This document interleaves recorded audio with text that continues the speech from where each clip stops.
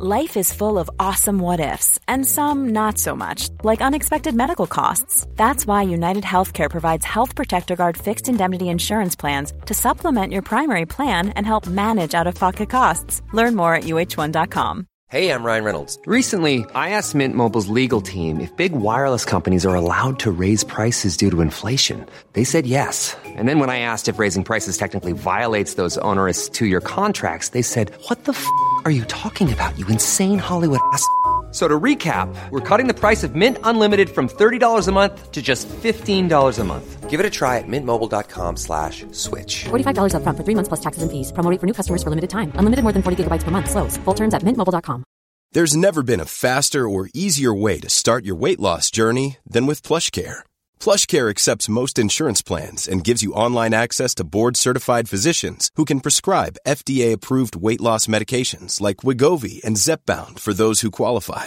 Take charge of your health and speak with a board-certified physician about a weight loss plan that's right for you. Get started today at plushcare.com/weight loss. That's plushcare.com/weight loss. plushcare.com/weight loss.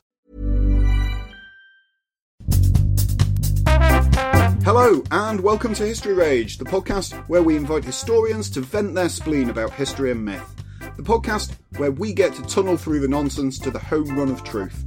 I am your regular host, Paul Bavel, and I'm here with Head of the Escape Committee, Kyle Glover. Hello. And this week, dear Ragers, we're back to the Second World War, but very much sitting it out. Or are we? Because this week we are joined to make a home run by historian and podcaster, presenter of the For You the War Is Over podcast, Dave Robertson. Dave, welcome to History Rage. Thank you very much for having me. I'm delighted to be here. Good. Feeling angry?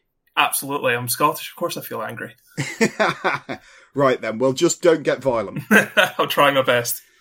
So, I've been a listener to For You the War Is Over for some time now, being somewhat of an escape nut myself. I even went, following one of your episodes where you talked about getting like 100, I think it was 25 metres worth of Red Cross parcel string.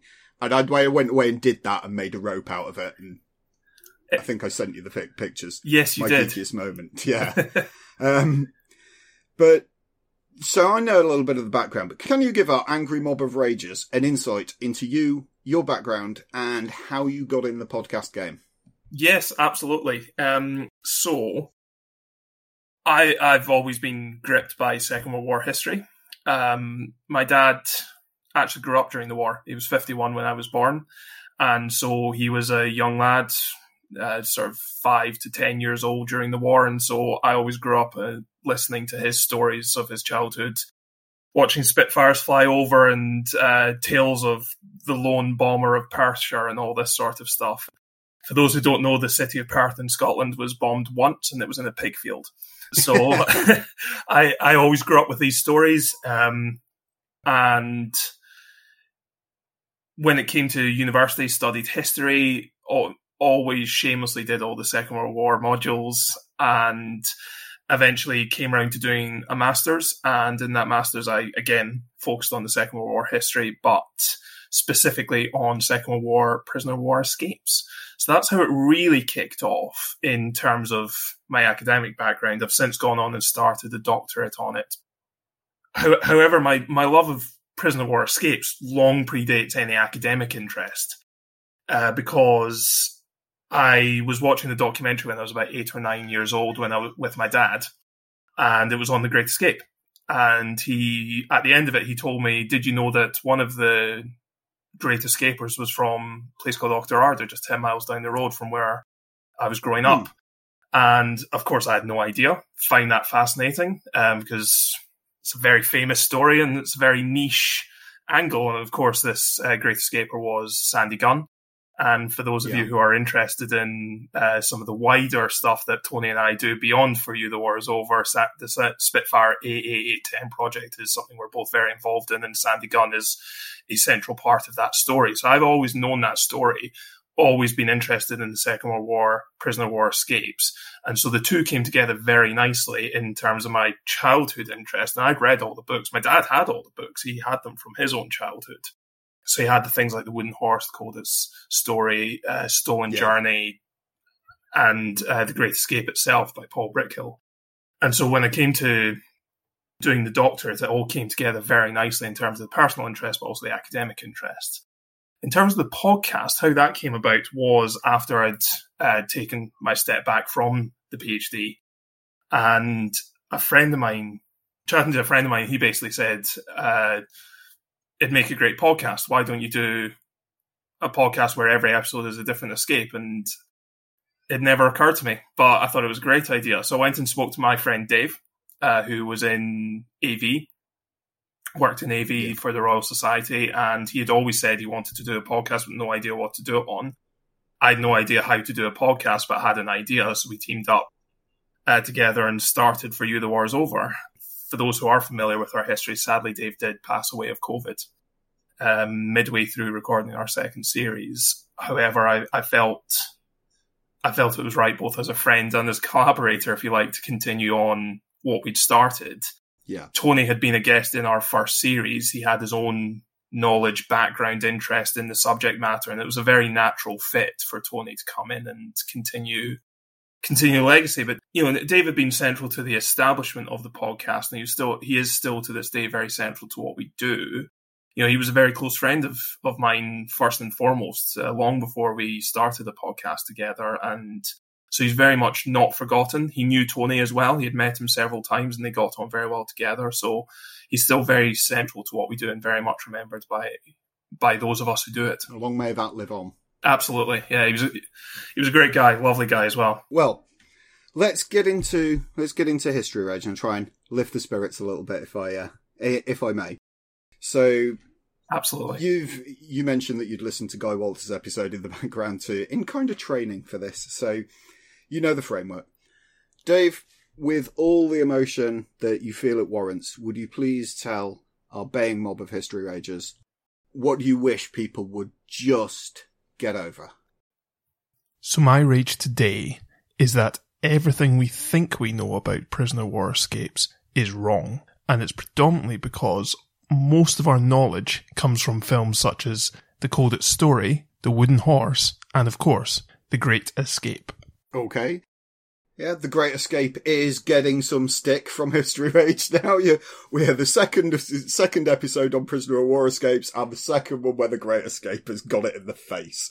Okay. So just before we get into the questions then, just kind of expand a bit on that, if you would. Yeah, absolutely. So first and foremost, I love the film. It's a great fun film. And it's Second World War, prisoner of war escapes. Let's be honest, it's niche. So to have one of the most famous films ever made on our subject matter is an absolute gift. I don't know if you guys are into football, but it's a bit like having George Weah playing for Liberia. I mean, Liberian national football team is not up to much really, but they had one of the best players in the world.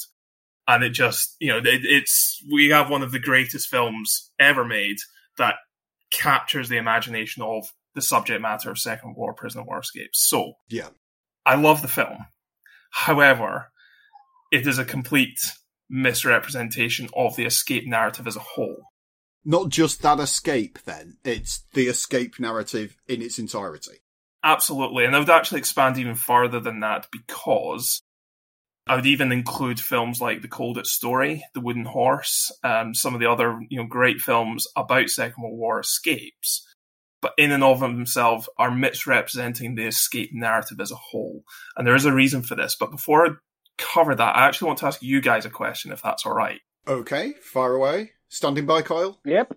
So how do you think a typical prisoner of war escape looked like?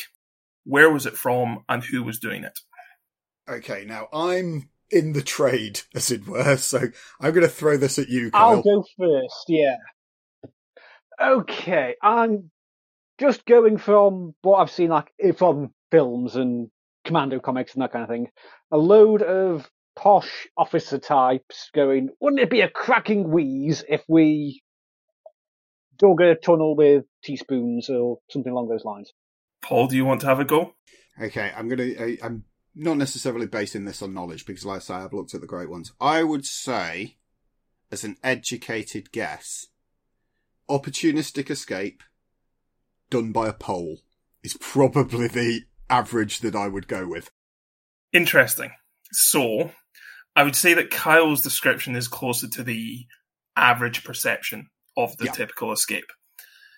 In that it's jolly hockey sticks, it's posh officer types digging a tunnel out of a camp that's surrounded by barbed wire and guards and dogs, etc. However, the majority of escapes were not by tunnel, they were not from a camp, and they were not made by officers. Well, that turns it on its head, doesn't it? Wow, that's told me, hasn't it? So, what is the typical escape then that we're looking at? So I will come to that, but I think it's worth caveating things slightly here, because there actually should be more of an academic debate, which is getting to the academia of it, but there should be more of an academic debate about the numbers who actually escaped. So MI9, who were the intelligence organization who were responsible for aiding escape and evasion of prisoners of war and evaders throughout the Second World War, they claim that they helped round about 30,000 to escape or evade. And this figure has been bandied about. It's in Foote and Langley's book. It is repeated in a number of other books. And I'm not saying it's necessarily wrong. However, I've never actually seen a file that backs it up. What I have seen is round about 3,000 escape and evasion reports, which are MI9 reports and cover the entirety of the war, include all the famous ones and many that are not even slightly known. And I can't find any major gaps in them, but 3,000 to 30,000 is quite a big discrepancy. So I don't know if there's just a random couple of zeros added in somewhere, or whether there just is no one figure or other is wrong.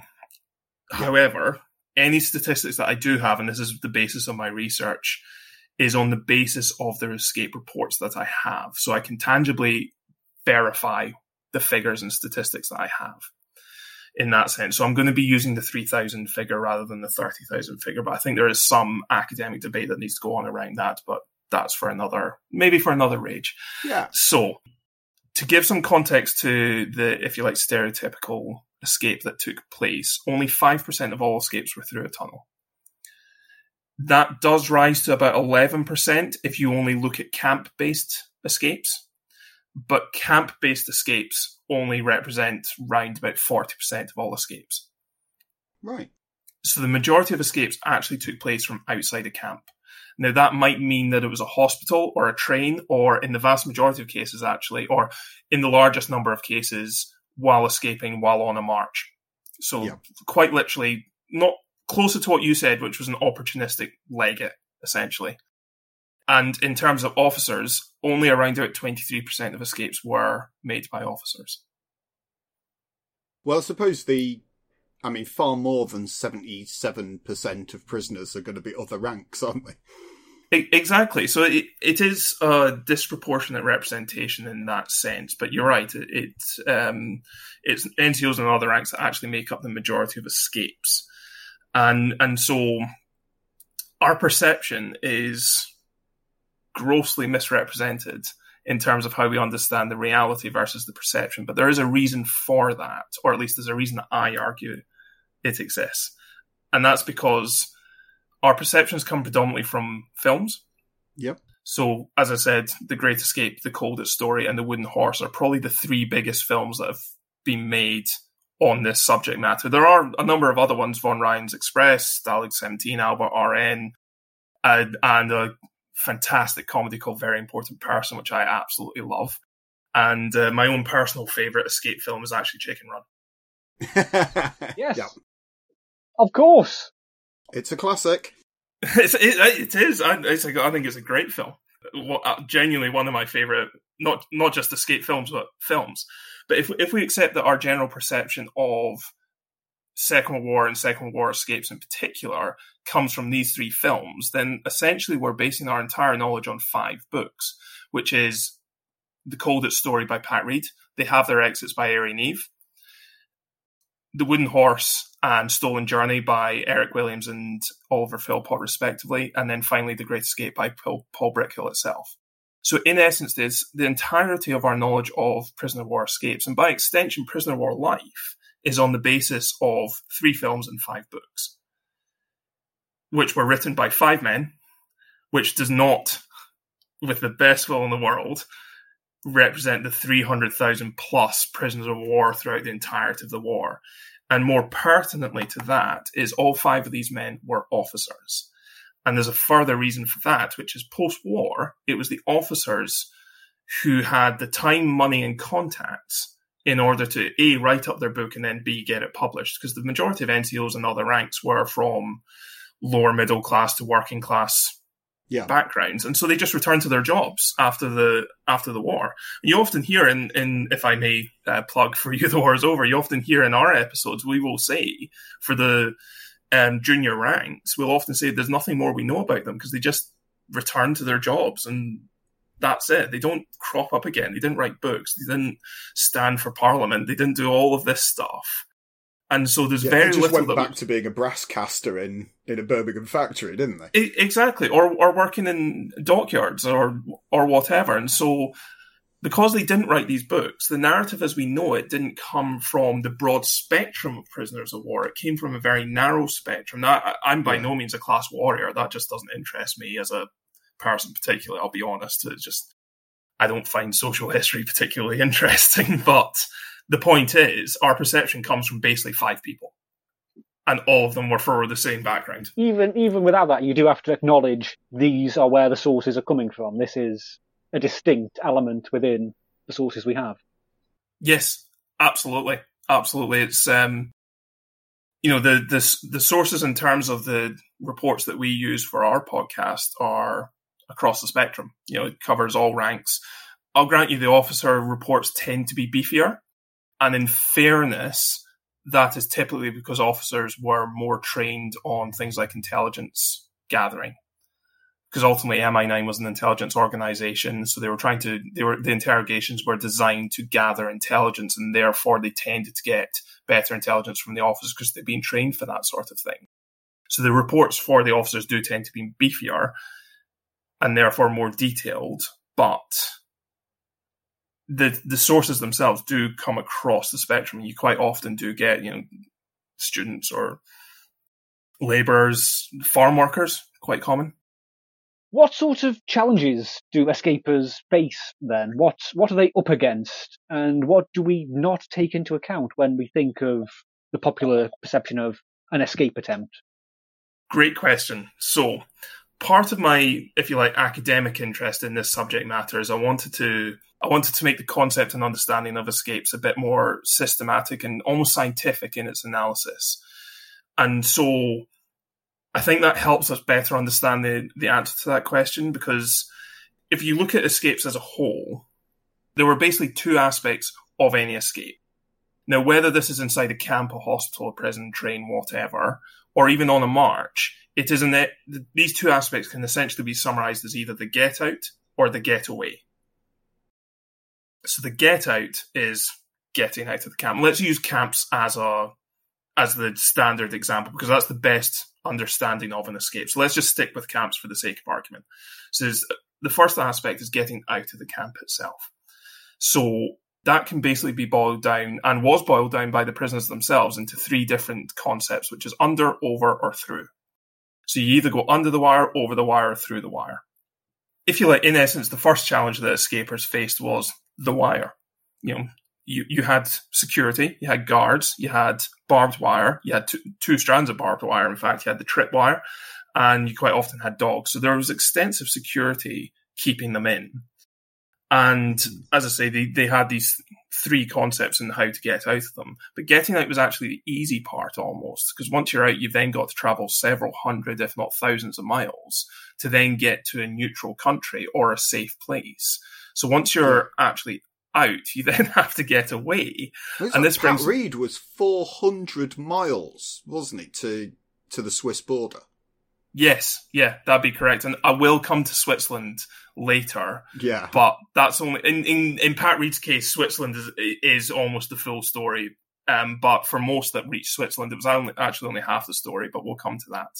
So even once you're out, you've got to go cross country, whether on foot or by train or on bike, ship for getting across seas. And so these were, if you like, the challenges you faced in terms of concept. But the reality of the actual challenge was actually resources and the sourcing of resources. Because, of course, if you're in a prisoner of war camp, you can't just pop along to the shops to get what you need. And so theft and bribery did definitely play a part of the camp guards, particularly using the resources that they were able to get hold of through the Red Cross parcels, which, of course, the average German population actually did not. So they didn't have access to coffee, chocolate, sugar, etc. And so they were able to use these rarities to, as I say, bribe quite often. But that was not the only source of resources that they had. I mentioned the MI9 earlier. They're actually very central to the escape narrative, but have been entirely left out of the escape narrative for a number of different reasons. One is they were an intelligence organization and had absolutely no interest in their story being told, in the same way that MI6 files to this day are still restricted. MI9 files, they're starting to be released, but a number of them still are restricted to this day. And so there wasn't a desperate desire by the intelligence forces after the war for their story to be told. In fact, they restricted the publication of some books in some cases. But they are central to the escape narrative because they were pumping resources into these camps. They were smuggling stuff left, right, and center. And the story of the smuggling efforts of maps, compasses, dyes, inks, forgeries, the works it's a fascinating story in its own right. But what essentially we have is all these resources being sent into the camp and then being utilized. And I know we'll come to the escape committee later. They're central to this. So in essence, you've got the theft and bribery, but also smuggling and systematic smuggling. On top of that, you're trying to escape all while looking inconspicuous. So you don't want the German guards to notice what you're doing. So you have to assimilate one way or another. Now, whether that's them not noticing a tunnel or you're trying to go over the wire, which in essence, you're essentially making yourself a target by trying to climb over a wire, or else you're trying to go through the main gate, in which case you definitely don't want to get noticed because the whole ruse is that you're dressed in disguise, you're trying to blag your way through using a foreign language and probably passes and papers and all this sort of stuff. So you had the challenge of getting out, and then on top of that, you've got the security, as I mentioned, whether they're being guarded while in transit or in the camp itself, and then once out of the camp, the security systems that were implemented by the Germans. So even once you're out, they were starting to send out the equivalent of the Home Guard, even the Boy Scouts, all this sort of stuff to look for you. And then finally, geography. Geography was arguably one of the biggest challenges that they faced, whether that was mountains or just sheer covering long distances. I mean, occupied Europe it's one of the smaller continents. In fact, I think it is the smallest continent, but you're still covering hundreds of miles as a base requirement in order to successfully escape. It's pretty big if you've got to walk across it, isn't it? Exactly, which in and of itself is a further resource, because if you're walking, you then require extra energy and extra food. And, prisoners of war, as much as they had the Red Cross parcels on their side, the basic rations that they had were only there to stave off starvation. So the Red Cross parcels only really top that up. So if you're then having to deny yourself access to Red Cross parcels purely to feed yourself while on an escape, that in and of itself is a challenge, both a mental challenge to deprive yourself, but also to then not waste it once you're out. You mentioned, you briefly hit on escape committees and said that we'll come to it. So let's come to that then, because part of that narrative that you see through the films, the books and everything like that is you get this concept of the escape committee as this stuffy, quintessentially British bureaucratic institution that just gets in the way of people escaping, that whole permission to escape the camp. But what's the escape committee's real role? So the escape committee effectively served two major functions. I mean, there were other angles to it, but essentially two major functions. First was the coordination of escape efforts. So while I understand what you mean about the permission to escape and getting in people's way, ultimately what you don't want is 2 or 3 tunnels trying to break from the same location, competing for resources and ultimately drawing the attention of the guards. Because instead of having one tunnel that might succeed, you've got 3 tunnels that will definitely fail. So they were there to adjudicate on the viability of an escape. Mm-hmm. And then if they thought it was viable, make sure it didn't compete with another escape attempt. And then finally, if they met those requirements, to actually provide the resources required to enable that escape. Now, going back to MI9, the escape committee essentially acted as a conduit for the contraband they were smuggling into the camps. So it was the escape committee's job to gather it all together and then redistribute it for the escapes that were taking place.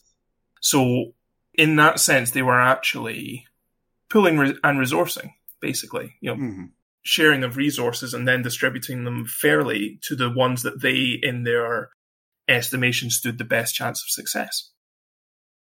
They were also there to help filter out the more insane ideas. And with the best one in the world, prisoners of war are bored, behind wire, and in the officer's case, very, very little to do. And so they must have been cooking up some absolute crackpot schemes. As I say, with the best will in the world, there's no doubt that was definitely happening. So they were there to... Do you have any examples? Well, not really, no, because they were hopefully filtered out early on. And equally, when you consider some of the attempts that did succeed, you have to really wonder at some of the more crazier ones that didn't make the filter. Yeah. So yeah, they basically were there to filter out the crazy ideas, stop competition of escapes, and distribute resources both fairly, but also to help enable the ones that had the best chance of success. And in doing so, effectively act as a conduit for the resources that MI9 were also sharing with them. And I always go back to it. Theft and bribery was absolutely an aspect. It's just, I've always felt that MI9 have been removed completely from the escape narrative, and I feel they need to be reinserted in there because they definitely played a part. Yeah, I've seen kind of photographs for the Imperial War Museum archive of some of the MI9 parcels that were going in, and I think the great genius is that they sent these things in suitcases. Yes, arguably the most useful thing an escaper could need. The stuff that they did was absolutely fantastic and utterly ingenious. I mean, they were smuggling them inside Monopoly boards. Yeah, I mean, I'm from Leeds. I grew up in the spiritual home there, pretty much next door to the Waddington's factory. Exactly, and that's precisely where they did it. And a Monopoly board just stuffed with Reichmarks and contraband and maps and all this sort of stuff. I mean, I'd love to see one of them, wouldn't you? Yeah, I don't think we ever will. I believe they're all destroyed just in case we needed to use the same ruse with the Russians. I think so, yeah. Yeah. Sadly. Hey, I'm Ryan Reynolds. At Mint Mobile, we like to do the opposite of what Big Wireless does. They charge you a lot, we charge you a little. So naturally, when they announced they'd be raising their prices due to inflation, we decided to deflate our prices due to not hating you. That's right. We're cutting the price of Mint Unlimited from $30 a month to just $15 a month. Give it a try at mintmobile.com/switch. $45 up front for 3 months plus taxes and fees. Promo rate for new customers for limited time. Unlimited more than 40 gigabytes per month. Slows full terms at mintmobile.com. Hello, this is Danny Pellegrino, host of the Everything Iconic podcast, and I'm here to tell you all about Splash Refresher, because hydration is mandatory, but boring is not. Now, I love my water, but if I don't spice it up, I'm not going to finish what I took out of the fridge. That's why I love my Splash Refresher, which is flavorful, delicious, bright, hydrating, and 0 calories. The wild berry flavor is my fave. No, wait. Is the pineapple mango flavor my fave? You know what? All 5 craveable Splash Refresher flavors are my fave because they're so delicious. So get hydrated and enjoy it with Splash Refresher. Speaking of Monopoly, particularly in film, as we have already discussed, escaping is often portrayed as a kind of game, something to pass away the time almost, particularly amongst officers.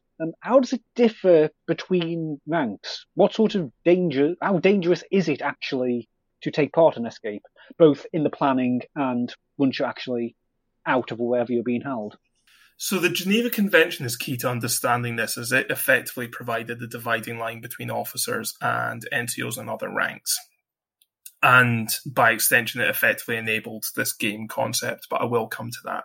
So the Geneva Convention stated that, as I'm sure you're aware, NCOs and other ranks could be used for manual labour, so long as it wasn't to support the war effort. Now, that line was always quite fudged, but blurry at best. Yeah, very, very blurry at best, but let's fudge over that ourselves for the time being. And of course, by extension, officers were not required to work. So this creates a situation whereby you have NCOs and other ranks without the time or resources to actually plan their escape, but with the freedom, relative freedom, because they were leaving the camp on a daily basis in order to try and enable an escape.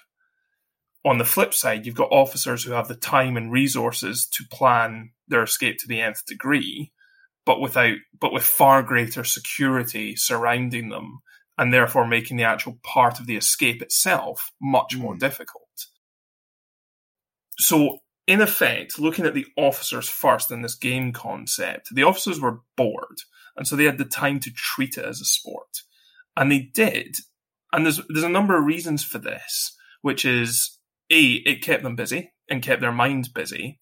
But on top of that, and coming to the danger side of things, by and large, it wasn't a particularly risky game, if you like. It wasn't a risky sport. Because if you were recaptured, the typical punishment was a couple of weeks in the cooler. And across the board, that is entirely the case. And I come back to The Great Escape on this one. Because, and I don't mean the film, but I just mean the story of The Great Escape has completely misconstrued the reality of the risk of the typical escape. Now, I am aware that laws changed, orders were made throughout as the war progressed, which did increase the risk factor. But, and this is where I actually differed slightly on Guy Walters on something, which was the culpability of Roger Bushell. Now, I'm not saying that Roger didn't have some questions to answer, but ultimately, the POWs were supposed to be protected by the Geneva Convention. It was the Germans who disrespected the Geneva Convention. It wasn't Roger Bushell. So on that one, I do give him a little bit of a pass. Now, Guy may disagree with me on this one, but ultimately, it wasn't him who betrayed the Geneva Convention. It certainly wasn't him that pulled the trigger and fired the bullet into the back of their neck during, as he called it, a Pinkelpause. Yeah. So there is a definite misconception about the risk factor. Now, don't get me wrong, there were risks involved in it, but the majority of escaped prisoners were not shot. They were returned to camps and punted into the cooler for a couple of weeks. And the worst they really faced was a stretch in the cooler, in reality. Allowing for the caveat of orders coming in, but those orders were extrajudicial, if you like, and certainly broke the rules of the Geneva Convention. So that's very much on the Nazis. In terms of the dangers, if you like, the dangers were certainly things like maybe a tunnel collapsing or being shot by a guard while escaping, but that was generally accepted as a reasonable risk and security factor, if you like. You know, the guards are armed.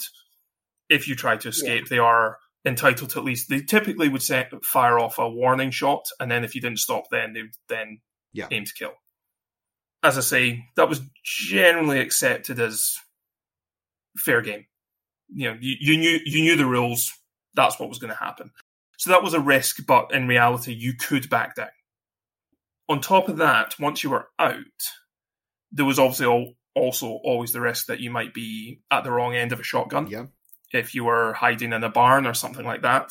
But I would actually say that airmen who were escaping had the greatest level of risk because of the Terrorflieger. So, and again, Guy talked about this, whereby the attitude towards airmen in particular had changed to the point that they were loathed, utterly despised. And there were certainly stories of airmen coming down by parachute and, quite frankly, being lynched. Certainly not treated under the rules of the Geneva Convention. So there were dangers that they faced, there were risks that they faced, but it's not what people perceive it to be, and that perception again stems from The Great Escape. But that's not a criticism of the film.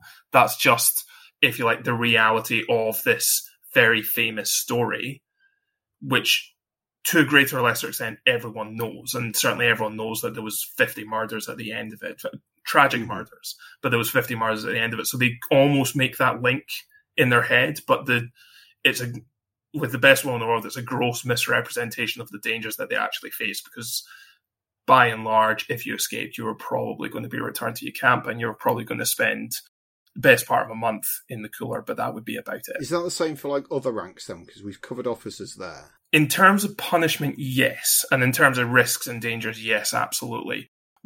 In terms of, was it a game? Less so for them. And this almost comes back to the duty to escape concept. And this is definitely one of my rages. In fact, I will go way beyond Guy Walters on my rage on duty to escape, because it was utter nonsense. It was just complete and utter bollocks, basically. Guy said it himself, there is nothing in the King's regulations that states you had a duty to escape. Where I think this comes from, and I pitched this theory to Helen, and she agreed with me, or at least said it wasn't completely cracker, so I'll take that as largely an agreement. Usually, yeah. So my theory is that, I think this comes from MI9. So MI9 made a very, very conscious effort to encourage an escape-mindedness amongst servicemen, on the assumption that if and when they became prisoners of war, they would then maintain this escape-mindedness. Yeah, that makes sense. Now, that's perfectly fair, because that was ultimately what they were there to do. So they created this escape-mindedness, and this was taken on board as a concept of the duty to escape. But there was absolutely no duty to escape whatsoever. And actually, credit to MI9 that we still consider this to be a central tenet of the escape narrative, is that there was a duty to escape. They clearly did their job well, because 70, 80 years later, we are still considering this to be central to the escape narrative. But it was utter nonsense. There was no such duty to escape. Yeah, we still consider it to be the first duty of a prisoner. Exactly. And it absolutely was not. So duty to escape almost created this concept of it as a game, as a sport, because they had developed this escape-mindedness, they then, therefore, certainly amongst the officers, they thought, well, I'm bored, I have nothing to do, I have this duty to escape, therefore I will escape. And so they did treat it like a game, they treated it like a sport, and for the majority of the war, I think that is probably a fair estimation of their approach to it. As things progressed throughout the war, and this is, I say that in the context of largely in camps, because, as I say, most escapes did not take place in camps. Nearly half of all escapes that took place throughout the entirety of the war happened in the final 6 months of 1940. So from June to December 1940, nearly half of all escapes of the entirety of the war took place during then. That's quite early on. Yeah. But it actually reinforces some of MI9's advice, which was that the earlier you attempt to escape, the better your chances were. So in late 1940, or at least the second half of 1940, prisoner of war camp system wasn't really in existence, not as we know it in, say, 42, 43, whereby you've got those barbed wire guard towers, guards, dogs, huts on stilts, the works. That system didn't really exist as we know it in 1940. They had some rudimentary converted schools and that sort of thing. But so the majority of escapes at that point was actually when they were marching back to Germany from France or the Low Countries. And they were just legging it. They were just running away, taking their opportunity from this massive, you had maybe, 20 German guards for 10,000 prisoners. You had plenty of opportunity to make a dash for it. And many did. Speaking of making a run for it, if I was a British soldier, part of, say I was captured at Dunkirk, how would I go about escaping? What's the ideal way of escaping, if you could get away with it? So, I return to what I said a moment ago about how the advice was to escape early.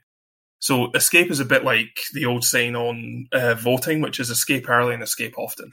So the earlier you can get away, the better. And in fact, the best thing you can do is avoid being captured at all. So there were actually more evasions than there were escapes throughout the entirety of the war. I think the ratio was about 3 to 1, something like that. So there were significantly more evasions than there were escapes.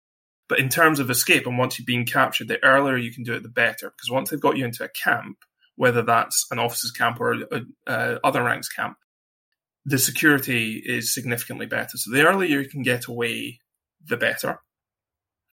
However, I'm going to make a certain assumption that this question is maybe, if you like, having dealt with being captured at Dunkirk, let's assume you've made it to a camp. Because that's where the real fun comes in. Let's go with that. So if I were in a camp and you were to say, how would I escape? What is the perfect or dream escape? The very, very first thing I would do is learn German. Now, I am useless at languages. I cannot learn a language to save my life. I have tried German, French, Spanish. Likewise. Not my forte. I can barely speak English. So, sounds like we're all on the same page. Nonetheless, you have the time on your hands. Because this is the other big thing that we kind of forget about prisoners of war, because if I was put into jail now for committing a crime in the UK, I'd be told I have, let's say, 5 years. And at the end of those 5 years, you're out again. But at no stage did those prisoners of war know when they would get out. You didn't know when the war would end. You didn't know when you'd be liberated. You didn't. See, it's an interminable sentence, in effect. So, but you have time on your side. And that, I think, is actually a big driver in what made them want to escape, is the fact that they actually didn't know when it might end. So it's not just the boredom factor, it's the interminability of it, if you like. But because you've got time in your hands, I would 100% learn the language, because assimilation is key. If you can communicate in German, you've almost won half the battle here. The other thing I'd do is I'd go through the gate. I'd then get a train out of the immediate vicinity. I'd get a bike and cycle for as far as I can. I'd then join an escape line and I'd head to Spain. Now, that would be the perfect sequence, in my opinion, of how to make an escape. However, before I explain why, I want to look at the alternatives. I said I would go through the gate. So the alternatives are, as I said earlier, over, under, through. So a tunnel, long and slow, plenty of time to be found. You've got the challenge of the dispersal of spoil, which is a dead giveaway. So if even a drop of sand is spotted, the Germans instantly know that a tunnel's taking place. You might need bedboards for shoring up, so that's a drain on resources. And you also need digging implements. I'm also 6'5", so the prospect of me getting into a tunnel and being able to crawl to the end of a 300-foot long tunnel just doesn't appeal to me whatsoever. So I would avoid a tunnel like the plague. Over. Barbed wire and armed guards within meters of you. I mean, quite frankly, going over the wire sounds like a wonderful excuse to act as target practice for bored guards while trying to overcome barbed wire. I mean, it just does not appeal whatsoever. And actually, do you know what? I have to give full credit to the Warburg wire job, because they found a wonderful solution to what sounds like one of the worst ways of escaping, which is, if you're not familiar with it, we haven't covered it in the podcast yet, and we will do, but if you're not familiar with it, basically what they did was they created an instrument whereby they threw a ladder up against the wire, and there was a join at the top, so that essentially the board flipped over and went across the top of the two strands of wire. So all they had to do is run up the ladder, run across the board, and jump down on the other side. This was all done at night, and they short-circuited the entire camp. So they managed to get, I think it was over nearly 30 POWs, or they managed to get around about 30 POWs out in one fell swoop, and a fair number of them actually got home.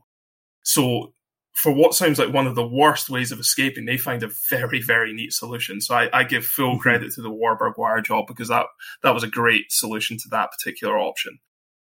There was one other alternative through, because I said I would go through the gate. The alternative through is cutting the wire. Now, some POWs did actually describe this as the single most harebrained solution to escape of the lot. Because in effect, you had to first of all cross the tripwire. You then needed wire cutters. You needed distractions for the guards, dogs, and ferrets. And then once you've done all of that and cut through 2 strands of barbed wire, you then have guards patrolling on the other side, all in, open space. So the guards are armed. So I'd go through the gate, because if you're captured, you just put your hands up and you walk away.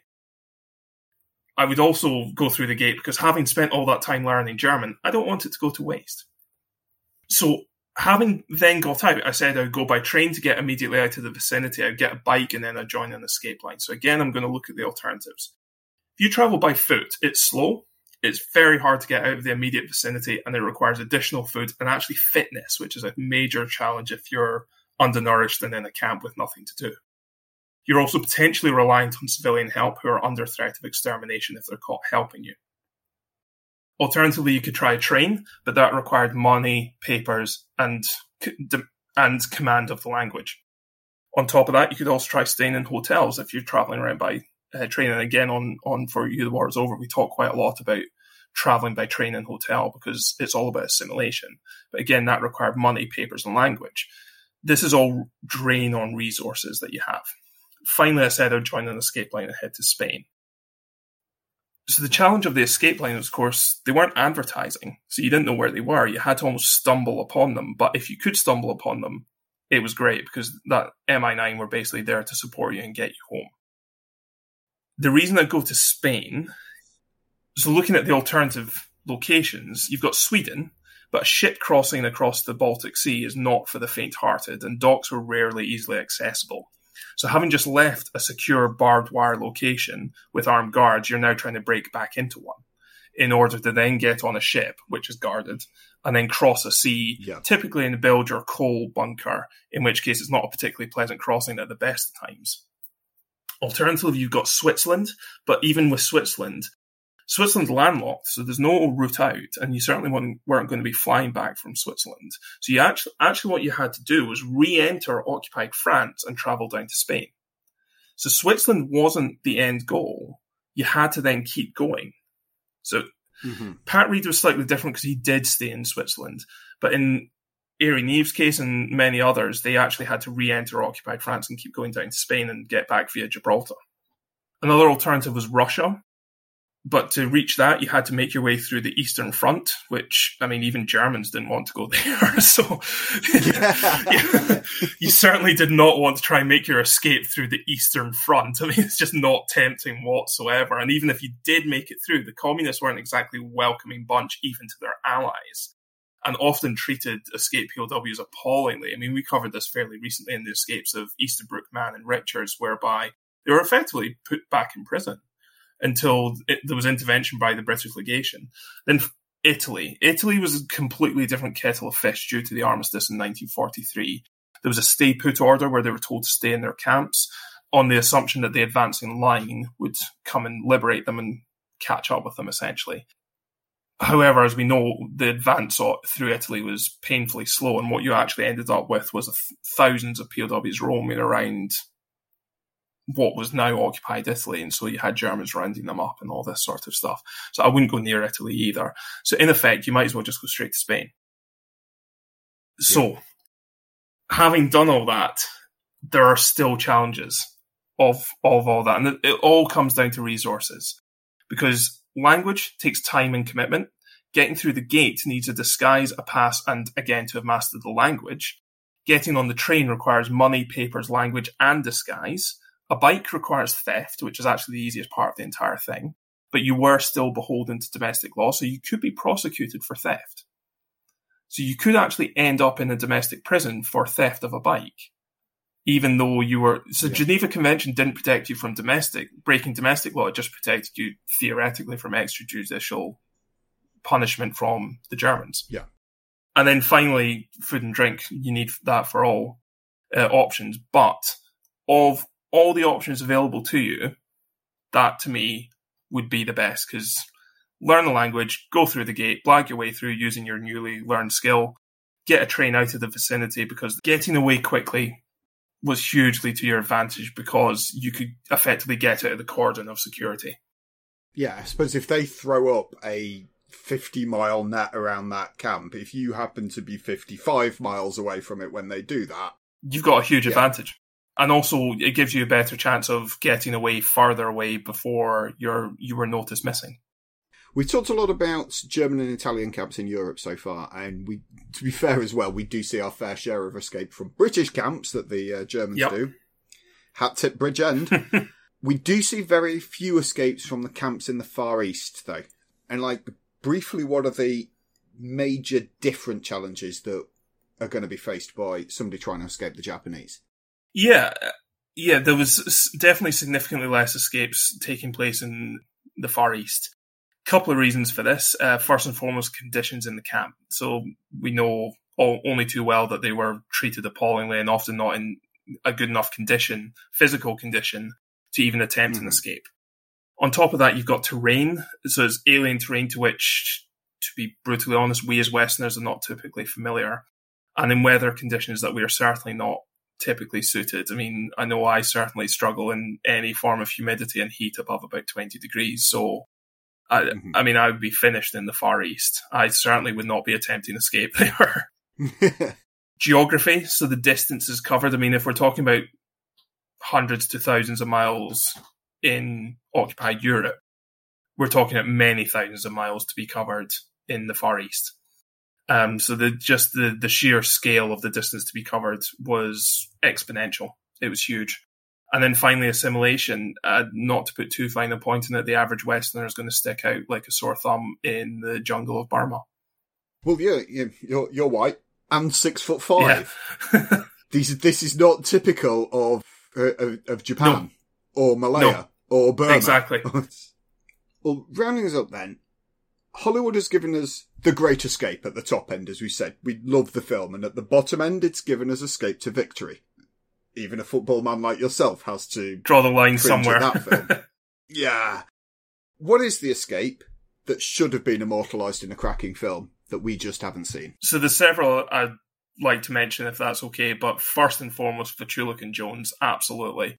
These guys were in the SAS, they were captured, and because of the commando order, were handed straight over to the Gestapo. They were condemned to death and lined up in front of a firing squad with 5 of their mates. And at the point that the guard was about to shout fire, they legged it. That was the point at which they chose to escape. I think just escaping from a firing squad is just so ballsy, but brilliant. And if that isn't a Hollywood film in the making, I don't know what is. Others I would mention would be Dean Drummond, Anthony Dean Drummond, who is the only person that we know of that escaped twice in the war. So he was captured in Italy, escaped and got back, and was then redeployed, sent into Arnhem, was captured again in Arnhem, hid in a cupboard for 13 days straight, and eventually managed to get out and back to Allied lines. He went on to be one of the commanding officers of the SAS after the war. And again, just a fascinating, fantastic guy and fantastic escapes as well. Similarly, Raymond Shirk, as far as I'm aware, and I'm open to being corrected on this, only person who made both an escape and an evasion in the war. So he escaped, got back, was redeployed, shot down, and managed to evade capture and sent down one of the evasion lines. Lieutenant David James, not the former England goalkeeper, but he made an escape attempt under the pseudonym of I Bugger Off. And he came within a hair's breadth of success. So he was captured. He was recaptured while trying to break back out of the docks, having actually got onto a ship. We recently covered him. And actually, E09.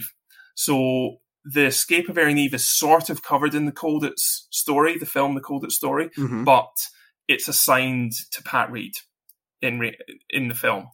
And so Neve's life story is just utterly fascinating. It's incredible. And tragic, actually, in the end. But the 100% his life should be a film. There's a biopic that needs to be made. So if I was to pick out 5, they would be the 5 that I'd pick, and I'd watch every single one of them. My only, and again, coming back to Rage, I have a real issue with Hollywood's obsession with rewriting these stories because, and this is where the Great Escape is very guilty, because these are fantastic stories. These are incredible adventure stories. They're exciting, vivid, true adventure stories. They don't need embellishment. They don't need the Hollywood treatment. They are perfectly good as they are. It definitely doesn't need a bike jumping a wire. As much as I love it, it is fantastic. These stories are good enough in their own right. Thank you very much, Dave, because that has dispelled quite a few myths and flattened a couple of my favourite movies, even though we still do love Absolutely. films. But I do feel free for it. So, ladies and gentlemen, if you'd like to know more about this subject, you can start first and foremost by listening and subscribing to For You The War Is Over, and we will have a link to them in the show notes. Honestly, I am an addict for this. You should all be too. And you can and should also follow the podcast on Twitter at FYWTIO. And you can follow Dave himself at Dave McRobbo, and that's 2 B's. So Dave, thank you very much for getting permission from the committee to bring this rage out. Thank you very much for having me. I really appreciate it, and thanks for having me on. So, ladies and gentlemen, I hope you've enjoyed this episode. You can follow us on Twitter at History Rage, or individually, I am at Paul Bavel. I'm at Kyle G History. And if you subscribe to us on Patreon, you are really helping us meet the cost of podcasting. Your £5 per month will get you early episodes, it'll get you the invite to put questions to future guests, and, of course, the coveted History Rage mug. And you can subscribe at patreon.com/History Rage. Thank you very much for listening. Until next week, stay angry. Bye-bye. Bye.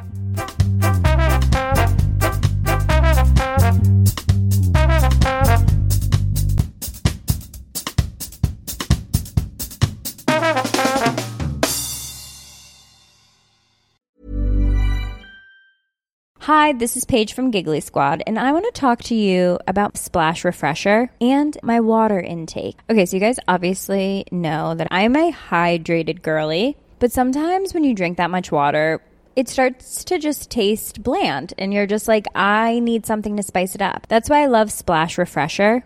It has 0 sugar, 0 calories, and it's a splash of sweetness. And they come in 5 different flavors. They're so good. Wild berry, acai grape, pineapple mango, lemon, and mandarin orange. My favorite is the wild berry because I just love a berry. So if you're like me and you're drinking water all day, then try Splash Refresher. It's going to absolutely change your water game, and it's good for you. Acast powers the world's best podcasts. Here's a show that we recommend.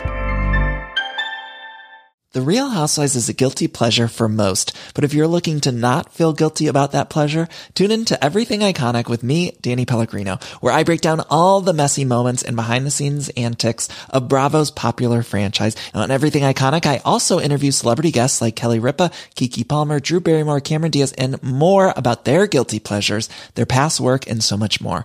So if you're pop culture obsessed and find yourself watching way too much reality TV like me, tune in to Everything Iconic with Danny Pellegrino, wherever you listen to podcasts. Acast helps creators launch, grow, and monetize their podcasts everywhere. Acast.com.